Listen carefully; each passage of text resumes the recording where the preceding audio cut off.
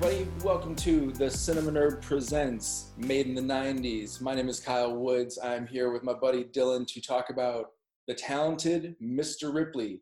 Dylan, what is the talented Mr. Ripley? Talented Mr. Ripley is a film based on a novel by Patricia Highsmith, and it's about a young man who gets approached by this very wealthy guy, blanking on his first name, but last name Greenleaf, thinking that Matt Damon's character, Tom Ripley, went to Princeton just because he's wearing a Princeton jacket. Right. And that starts this whole conversation about Greenleaf sending Tom to Italy to find his son Dickie. And then shit gets crazy. We'll unpack all of that weirdness and treachery in a moment. But before we do, have you seen anything lately? You want to talk about some films? Ooh, I've watched a lot. Yeah, it's been a little while. Yeah. Let's see. I watched a new movie called Shirley with Elizabeth Moss and Michael Stahlbarg. Oh, okay. It was, like, their performances are worth the watch, but I didn't like the movie overall. I feel like I need to rewatch it again, but, like, their performances were amazing. I watched a film called The Swimmer. Before we move on to that, just about Elizabeth Moss, I kind of feel that way about anything she's in. Like, I watched The Kitchen a while back, and that movie was fine, but when it's Elizabeth Moss and Domhnall Gleeson kind of going Bonnie and Clyde, I'm way, way into it. So, did you like that movie? Yeah, I mean, tepidly. I enjoyed my time with it. I wouldn't recommend it, really, but Okay. it's fine. I've definitely had more frustrating experiences at the cinema. Fair. Yeah. And like I said, enough there. Those scenes, I was like totally into it, but the rest of the movie was not so much working for me. Gotcha. Yeah, that one did not pique my interest at all. I had no interest to see it. But on your recommendation, I'd watch it. But you're like, eh. For a movie fan, for somebody like you, I would recommend it with that qualified recommendation of like Elizabeth Moss has a lot of fun in this movie doing some wild stuff. And so if you're a fan of her, it's totally worth watching. And you're a fan of movies, it's a lot of fun. Yeah. Okay, cool. Yeah. And the rest of it's not like it fell on the floor and got dirty. It's a movie, it's fine. It's good. Fair enough. Right on. What else? What else did I watch? Burt Lancaster movie called The Swimmer, which was really good and just different, especially for being in the 60s. It was kind of like a weird fever dream type of movie. Right. About a guy who just is in his friend's backyard one morning about to go swimming, and he realizes there's pools that connect all the way to his house, and he's gonna swim in every pool he's gonna swim home. That's what he says. And each pool encounter is like a weird variation on his life, and you start learning more about him, and then its ending just becomes one of the most bleak last 2 minutes of a movie I've seen in a while. It was really sad. And like the whole movie just felt like one big allegory poem just to get to those last 2 minutes. Interesting. I was like, it was different. I really liked it. I've never really seen Burt Lancaster in a movie, and for that to be the first one, it was really good. Interesting. All right, I'll have to give that a watch because I do love a tone poem. Then you must watch it. Two that I watched recently that are kind of in that vein were, and actually I've talked about both of these recently, so I'll just be brief here, but I watched Dunkirk, which I didn't talk a lot about. It was a review for me, but my wife hadn't seen it, and we'd watched The Darkest Hour the night before, so we kind of wanted to sandwich those experiences together. Yeah. And Dunkirk is so good when you're just having a moment-to-moment cinematic experience. The sort of like plot devices of the timelines, I don't know if it works for me, and I don't care. I'm just sort of like, yeah, this is fucking rad. Keep putting it in my eyeballs. I really enjoyed it. It definitely works for me. I like that. that time manipulation was probably one of the most intriguing parts about the movie, because you've seen war films done just so every which way, and this one really just took you here and then jumped you back here and then threw you back forward, and then I don't know, the time manipulation was really good in Dunkirk. Yeah, it totally works for me. Yeah, I mean, I guess that's kind of his thing, right? But it is effective because I'm gripped by the experience. And then the other one is Crazy Six. Have you seen this one? No. An Albert Pune film from like the late 90s. He did a bunch of kind of weird sci-fi genre flicks through the 80s and 90s. There are a lot of machine guns and a lot of, I don't know, they're all over the place, but this one in particular is super tonal, and like most of the movie takes place in a nightclub where the the femme fatale is like, she probably has 4 or 5 full ass songs in this movie. It's called the Crazy Six. Yeah, Crazy Six. Maybe she has 6 songs. Ice-T is in it. Fucking Burt Reynolds is in it. Whoa. Yeah. Mario Van Peebles plays like a... Oh, love Mario. Dude, speaking of Mario, I also watched Posse recently. That movie rules. Mm-hmm. I was really happy with that one. I've actually been meaning to go through more of his filmography. I've only seen a select few. I've seen more of his dad's. Yeah, I don't know if that I've seen a ton of either of them. Like, Posse and now Crazy Six, and of course, New Jack City is... Have you seen Badass? No, I don't think I have. Oh, dude, it's Mario. He wrote it and directed it, and he plays his dad making his dad's most famous movie. Oh, that's right. Right. Sweets. Yeah. That's dope. No, I haven't watched it, but I totally will. I did catch up with a couple of sort of seminal exploitation flicks recently that I hadn't before. I watched Coffee and... classic. Love Coffee. I liked Coffee a lot. I really like Coffee. Into your life, you dope pushing motherfucker. Yeah, that movie's a goddamn blast.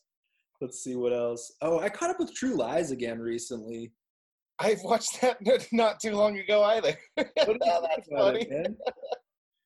I love True Lies. I think that movie is a fucking blast. Tom Arnold, man. Tom Arnold. Yeah, I don't know. Eliza Dushku too. Yeah, it's like that's gotta be one of her first, right? I think so. Have you seen the Hotel Transylvania movies? Mm-mm. I'm gonna give them a recommend. That's the last one I'll talk about, and then we can move. All of them? I watched all 3 of them recently. Okay. The first one is very, very good. If you enjoy it, the rest of them are totally worth watching because it's more of the same stuff, you know? Okay. But the reason I'll recommend it is because it's is it Genndy Tartakovsky, the guy who did Samurai Jack? Okay, yeah. The director of the movie. And so the animation is real classic, squash and stretch, snap and bend kind of really expressive stuff. So the visual gags are awesome. And it's all like the Sandler crew, but it's not, I mean, it is a Sandler movie for sure, but it's more like I don't know. It's more like a classic animation vehicle wrapped in a Sandler movie. And they're just a lot of fun. Okay. Yeah.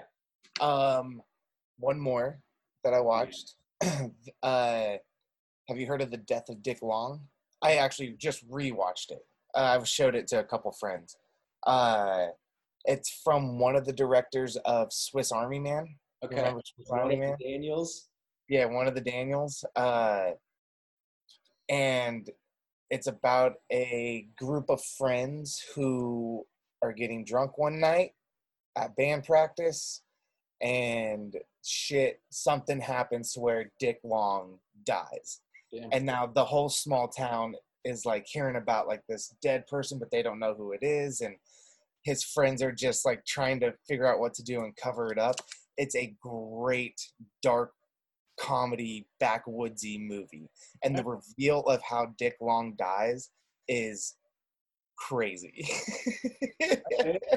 I'm gonna pull that one up like right now. Yes, it's very good. It's not as stupid as Swiss Army Man. Like, I love Swiss Army Man, but it just has more stupid jokes within it. This one is just like a straight backwoodsy dark comedy. Right on. Um, got any? I mean, all I'm thinking right now is Tucker and Dale versus Evil. So I'm just like, yeah, I could watch something in that vein. Definitely not as backwoodsy as that. Like, they are two dudes that just live in a cabin. This is just like a small town. Sure, sure. Right on. Well, some movies worth at least Yeah. talking about. So talk to me about the Team McRips, man. You're a big fan of this one. Team McRips. Yeah, isn't that's what they go around calling them? All three. Yeah, that's Hey, what. Team McRips is here. Yep, that's what the fans are called. They're called McRippies. Yeah, I'm a total riphead. Riphead. Fucking A, where do we even start? Like, I guess we already said he gets on a mission to go find Dickie from So Dickie's let's start dad. right there at the beginning. That jacket that he's wearing. Yes. He Borrowed it. borrows it from, and why is he at the funeral? Is it That's a somebody good he knows? question. Is it okay? No, not to my knowledge. I don't remember them saying it. He's just like a caterer type person there, isn't he? He's a caterer at the restaurant, right? Like he works at a restaurant. That's where he gets the jacket back. But at the funeral, he's just there, dropping into the funeral. Yeah. So Maybe that's so weird. Maybe he's looking for a life to like, maybe like, he's like, oh, this person's dead. See how much family they got. I can maybe then take over their life. Oh, so you think he was already thinking about it? Maybe. I don't know. That's my central question with this movie, and I think it's one of the things that makes it go for me, even still now, is like, but how much was he planning? Like, how much of this is him just falling into it, and how much of this is him really going for it? Because by the time we get to, now I'm jumping way to the end, but after Dickie is dispatched with, and after Philip Seymour Hoffman, what's his name? Freddie. The man that he falls in love with next, there's that look in between the two of them in the driveway where you're just like, oh, poor fucking guy. You know he's done for. So you assume that at that point, but when he kills Dickie, I'm willing to believe that it's a crime of passion and he's just doesn't know himself and can't understand how to make something of himself in this world, given who he is and where he comes from. That boat scene is so good. It's so good. But the reason I point back to the very beginning of this movie is like, well, wait, what the fuck is he doing at the funeral? Definitely. Okay. Yeah, so, that is something that I cannot clarify. Maybe it's more in the novels because it's a series of novels. Okay. Are they all about the talented Mr. Ripley? Yeah. It's all about Tom and his journeys. I think Malkovich played him in a later movie called Ripley's Game or something like that. Oh, I would watch that. This is presumably novel number 1, the origin story of Ripley. Yes, this is the origin story. I don't know. I don't know where this one falls. I would assume it's the first one just because who jumps into the middle of a series of books? Oh, The Snowman. That movie did that. I was going to say, and so many of our, big cinema properties these days are prequelizing. So, I wouldn't put it past an author of a successful series to be like, I don't know, this is where he got his start. Yeah. Just do this. But that's a weird place to start a movie. I don't know. Who fucking knows? Probably the answers are on the internet, and we should have done more research before talking about it on the internet. You know what? That's a good thing, but this is just us talking about it. So he finds Dickie. Or we should probably talk about Kate Blanchett. Sure, he bumps into Kate Blanchett on the way to Italy. Yes, Meredith. Right, and they're both traveling under assumed names. Mm-hmm. He, introduces himself as Dickie Greenleaf at this point because he wants the better things in life, right? Yep. I don't Yeah, know. totally. That's 100%. He becomes fascinated with what Dickie has. Yeah, well, how do you know? I mean, and Dickie's got something. Can we talk about Jude Law, Jude Law and Dickie, man? He so is good. the Americano I want to drink all day. Man, Him fucking them at the coffee shop, just sitting there trying to plan out the day, and they're like, "Oh, we're waiting for Freddie." Just like watching him smoke a cigarette, drink his fucking cappuccino, whatever it is. I was so enthralled and fascinated watching him. he manages to make the saxophone look cool. And Yeah, that yeah. is an instrument of great cinematic derision. Yep. Just think about Lost Boys for a minute. I dare you. He doesn't give the best dance moves like the guy in Lost Boys, though. No, nobody moves like the man from Lost Boys. Also, just a brief aside, two quick RIPs, man. Joel Silver and Yes, Carl Reiner, just right before Carl we Reiner. turned on. That's such a bummer. The Jerk and The Man with Two Brains were like seminal to my. Brains. I love The Man with Two I Brains. do too.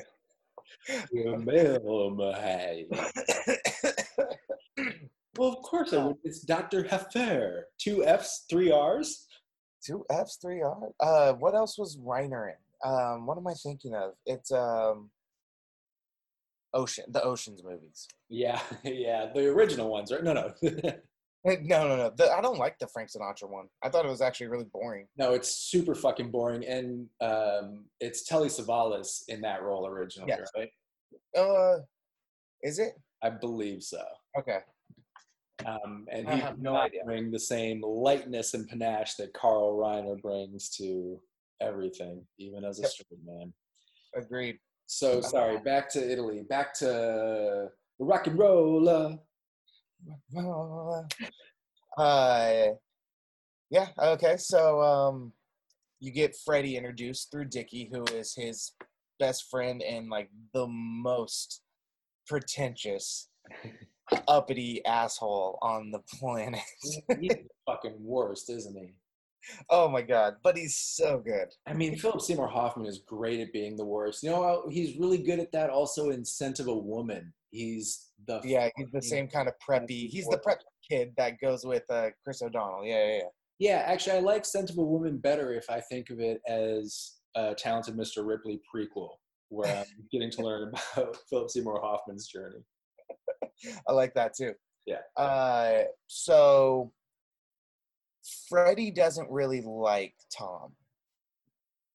He's friendly at first, and then when he sees Tom trying to be closer to Dickie, it kind of makes him jealous. Like the record store, when he's just like dancing and he's just leering at Tom next to Dickie. He's like, there's definitely that little homosexual love that they have right there. They just, they all want Dickie. Yeah, everybody wants Dickie. I want Dickie. So Dickie, who doesn't want Dickie? Everyone wants Dickie. I'll take Freddie too, though, just because I love Philip Seymour Hoffman. Freddie's the kind of guy that I would spend like the first half of a night with because we would have a blast. But by the time it gets to like 2 a.m. and he's really drunk and starting to get like, no, I got the coolest club, but it's 45 minutes away, and see you, Freddie. That's enough, buddy.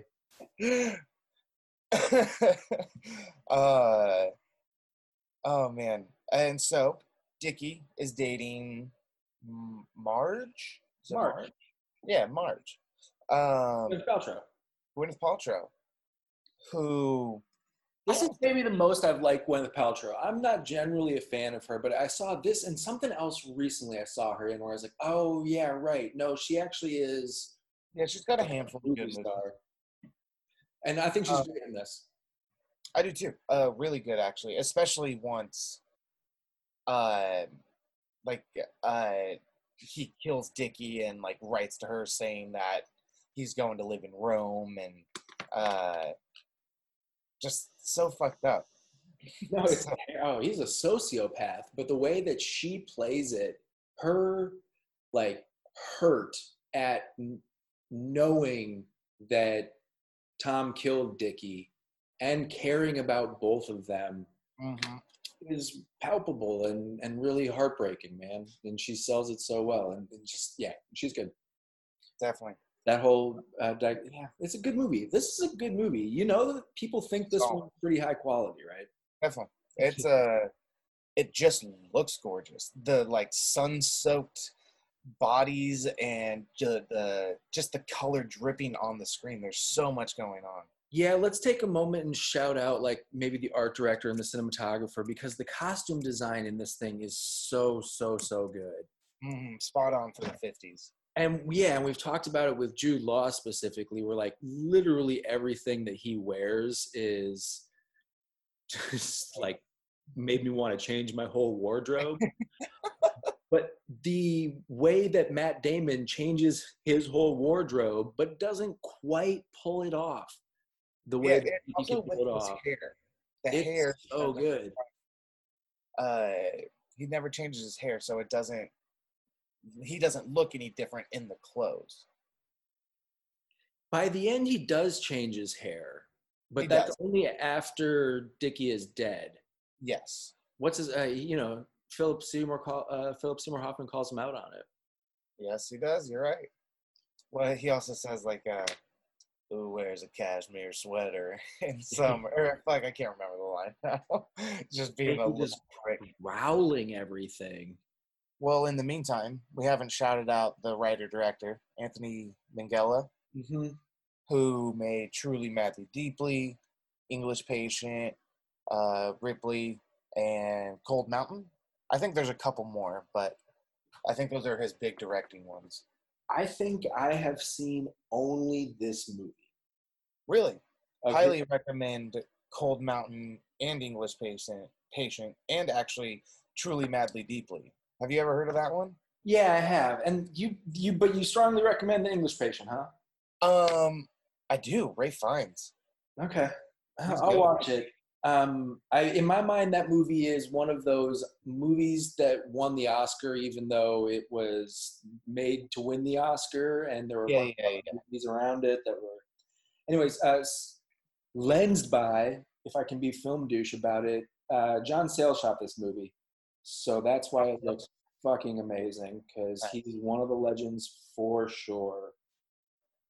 And the art director, there's two listed. So John Finner as the supervising art director, and Stefano Maria Ortolani. And neither of them have many credits beyond that. So I'm not sure who to give the credit for all around, but it is just such a lush, gorgeous movie, and the set design is really incredible as well. I mean, we'll give it to Anthony Minghella since he's the director of this film and has to put all the visual space into play. Definitely. It really is not only like just astonishingly gorgeous to look at, it's economically crafted.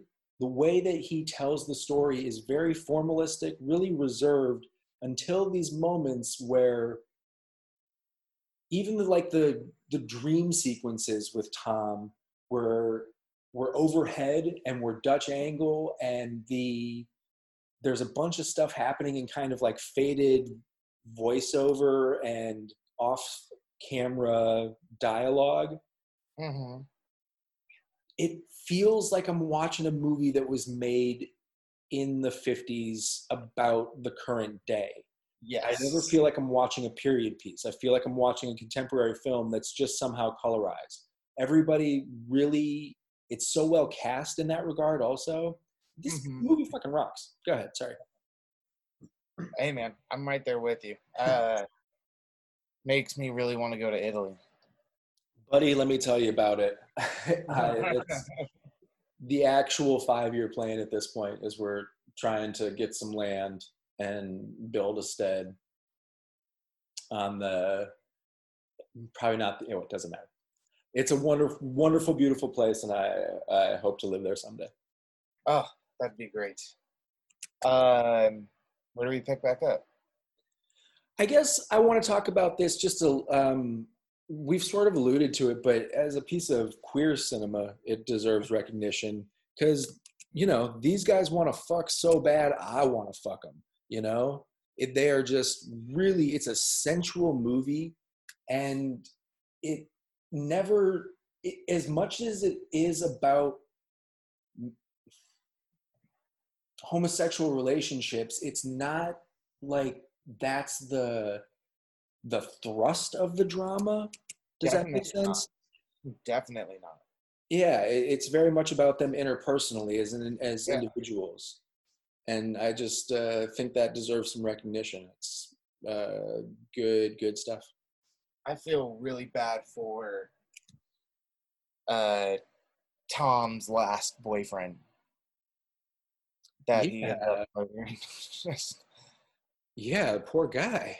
Oh God, obviously feel bad for everyone, but it's just what a game he's spinning. I really actually want to watch this John Malkovich one now to see if it kind of ties in a way. I'm also curious about it. Do you know more about that movie? I don't. I know it's called Ripley's Game. I've seen it like at the video stores and stuff back in the day, but I've never watched it because I never put two and two together that it was talented Mr. Ripley. Ripley's Game is a 2002 thriller starring John Malkovich. I'm going to watch this. You know who did the score for Ripley's Game? Who? Ennio Morricone. Really? Okay. I think I might have to watch this too. Does it got any ratings on there? Let's see. It's sitting at a solid 6.6 on IMDb, but a 92 on the RT. Whoa. Definitely got to watch this thing. Maybe we do a special episode, like a one-off, only ever. Just a 2002 movie. I'm not going to do it. I can't do it. But if we ever start a Patreon, that'll be the first episode. Definitely. And then we have to do Scream 3. Yeah. Okay. Fair. Actually, if we ever do a Patreon, episode 1, Scream 3, episode 2, Ripley's Game. Yep. That's funny. I mean, yeah, I think there's not much more to say about this movie. Like I'm sure people that listen to this, who's listening to this, have seen it, and they should just watch it if they haven't. And this will be a big spoiler, but my favorite scene is Seymour Hoffman's death. That whole sequence, I love him at the piano, just doing his hand. Ding. The literal cat and mouse of that. It took Philip Seymour Hoffman. So I was Knives Out this year. Well, I guess last year now, right? But anyways, Daniel Craig does the same thing. And Danny. What did I say? Is he your best friend? Did I say Danny? You said Danny Craig. I think I might have chewed on my words a little bit. I did mean to say Daniel, but henceforth, my dear and close friend, the future godfather of my children, Danny Craig. Yeah, he was the best man at my wedding. So, yeah. Anyways, that was funny. Sorry. Danny Craig gives his little piano thing, and I watched that 2 or 3 times and went, "What the fuck is he doing with this piano?" And then I watched Philip Seymour Hoffman doing the same thing with the piano, but he's so feline. I was like, "Oh, it's cat and mouse. That's what's happening right now." Got it. Cat and piano. It's a bit. So good. He's amazing. He's great in everything he does. Yeah, he's so good. I'll call out a couple of other things since we're just trying to run down the list. I just want to say that the actual, I mentioned it before with him, Jude Law playing the saxophone and it actually being cool. But the club that they go to is cool, and that song, American Italian, yeah. A rock and roll, the whiskey soda. I fucking love it so much, and it's so good. And there's so many movies that fail to make the cool guy cool. people say that he's cool, and then we have to believe it. But Jude Law is actually damn cool. Dickie Greenleaf is the man. And so you're just so in it the whole way. That song actually kind of is about Dickie, because the song is about an American who is living this lavish lifestyle and spending all this money, but then you realize that the money's actually coming out of his mom's purse. Right. Well, yeah. I don't think he ever is conflicted or... No, he doesn't have a care in the world. Yeah, it's great. But you're right. The song is very much about that nonchalance that Americans are so famous for. Mm-hmm. Quick side note, which is Philip Baker Hall. Always real happy to see that guy show up. Always. But, Matt Damon he's doing the voices, right? I think so. He's so good. I've always thought. It's really good, yeah. It's so good that it makes me wonder if it's him. It's that good. I think it's him also. I've never questioned that. I've always thought it was him. It's real good, man. He's very, very talented. And obviously we know he's talented. He's a movie star, but it's one of those little moments that kind of cues you into just being like, no, he's a master of the craft. This dude really knows how to work the instrument. It's cool. He shed like 30 pounds for this movie. He looks so little. He's got like early Captain America body. Totally. He totally does. Well, because he's got to look like Jude Law, right? And they do, it's working. This movie works on me. I don't know, man. I don't think I have anything else. Damon's best performance, right? Next to Goodwill. Oh, good question. You know what? Let's play that game. I really like him in Elysium. Is that crazy? Is that like just a hot take for hot take's sake? I was not the biggest fan of that movie. I don't think it's a great movie. I think he's great in it. Okay, that's fair.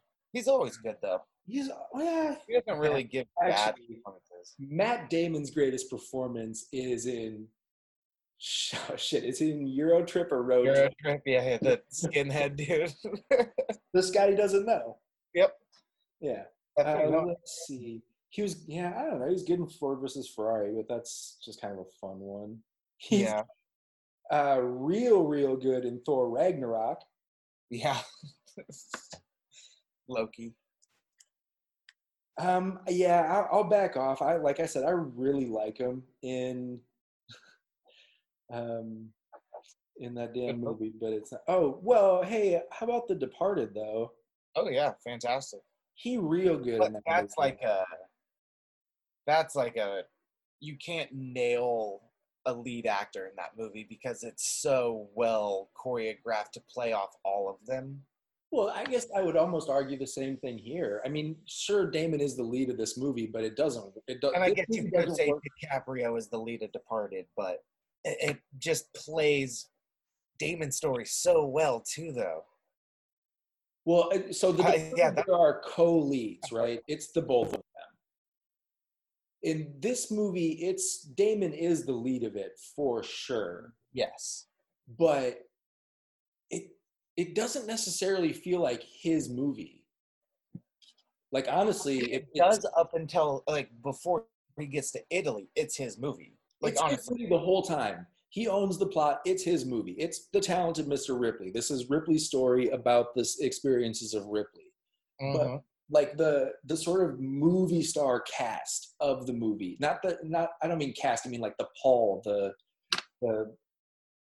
arch of all of the energy of this movie, just the way we've been talking about Jude Law, I feel like it's his movie, and what I mean there really is to say this thing doesn't work with anybody but Jude Law. It can't be Matt Damon and anybody else. It's got to be Matt Damon and Jude Law. And Phillips Snow. Who you got? You know who Minghella wanted to be Ripley? Before he saw Good Will Hunting and was like, oh, I want Matt Damon? I probably get it. Tom Cruise. That's... you hear I love Tom Cruise, but not for this role. Yeah, I don't. Yeah, It seems like maybe. I mean, maybe you got to recast Jude Law after that one. But I think so. The thing that Tom Cruise Why would does. you want to do that? Well, I wouldn't. This movie is perfect. Don't change a thing about it. But I kind of rejected it. But when I really try and walk Tom Cruise through the plot of this thing, especially at this point, he might have been a little long in the tooth for it. But if they had gotten this thing done in like 92 or 88, Mm-hmm. and Tom Cruise has this like, Tom Cruise has a darkness. And in 97, he was just transitioning out of, I'm the biggest, friendliest, most popular man on campus, to I am a dude with a secret and we all know it, but we're not going to talk about it. So it might have been really interesting to see him in this role at that time. I think that could have been an interesting artifact. I wonder if Mangala, based on what he sees and is able to craft with this product, I'll bet Mangala sees something, and I'm Yeah, willing to trust it.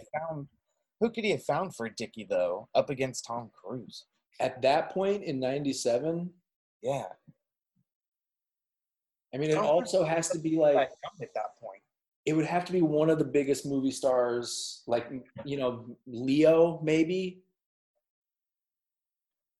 Yeah, but there's just something to Damon and Jude Law's Oh, look. yeah, I think that's the move. They nailed it. They totally, absolutely got it exactly right. Um, But now I kind of want to see the Tom Cruise DiCaprio version of this thing. Because imagine DiCaprio in that, and DiCaprio's a dude who like we often have to shoot him. Like I've ever fucking worked with the guy, but you have to shoot him short because he is kind of like he's actually a real tall, gaunt figure, and most of Hollywood's not like that. So his sort of leanness as Dickie, I think you could really show that off, and then you have to shoot Tom Cruise tall and then whatever. So it's a mess. It's not actually going to work, but I kind of want to see it. It would be a mess of a movie, but fun to watch. Yeah. Maybe, yeah. I wanted, Russell Crowe popped into my mind at that time. That is too macho. Yeah. Yeah. Interesting question. Fantastic news. What's that? Guy Pearce. Guy Pearce. Or who would have been really good is Will Smith. Seriously, think about like 6 Degrees of Separation Will Smith, or Made in America Will Smith. Made in America. Yeah, buddy. And Whoopi Goldberg. That movie is wild. Sarah I watched that movie, dude. Dude, I love it too. I watched that one recently, and let me tell you something. Jennifer Tilly does a naked cartwheel in that movie. Yeah. And it's only like the 8th most awesome thing that happens. I don't know. Ted Danson's cowboy hat is number 1 for me. His rotation of cowboy hats are number 1 through 7. And then number 9 and 10 are anytime Whoopi Goldberg is riding a bicycle. But like the theme of this list has to be the elephant chase. Yeah. That's right. I forgot about that. That movie's, I like it a lot. Oh, man. Is that a 90s movie? I think it's 1990. There you go. So stay tuned next week when we talk about Made in America.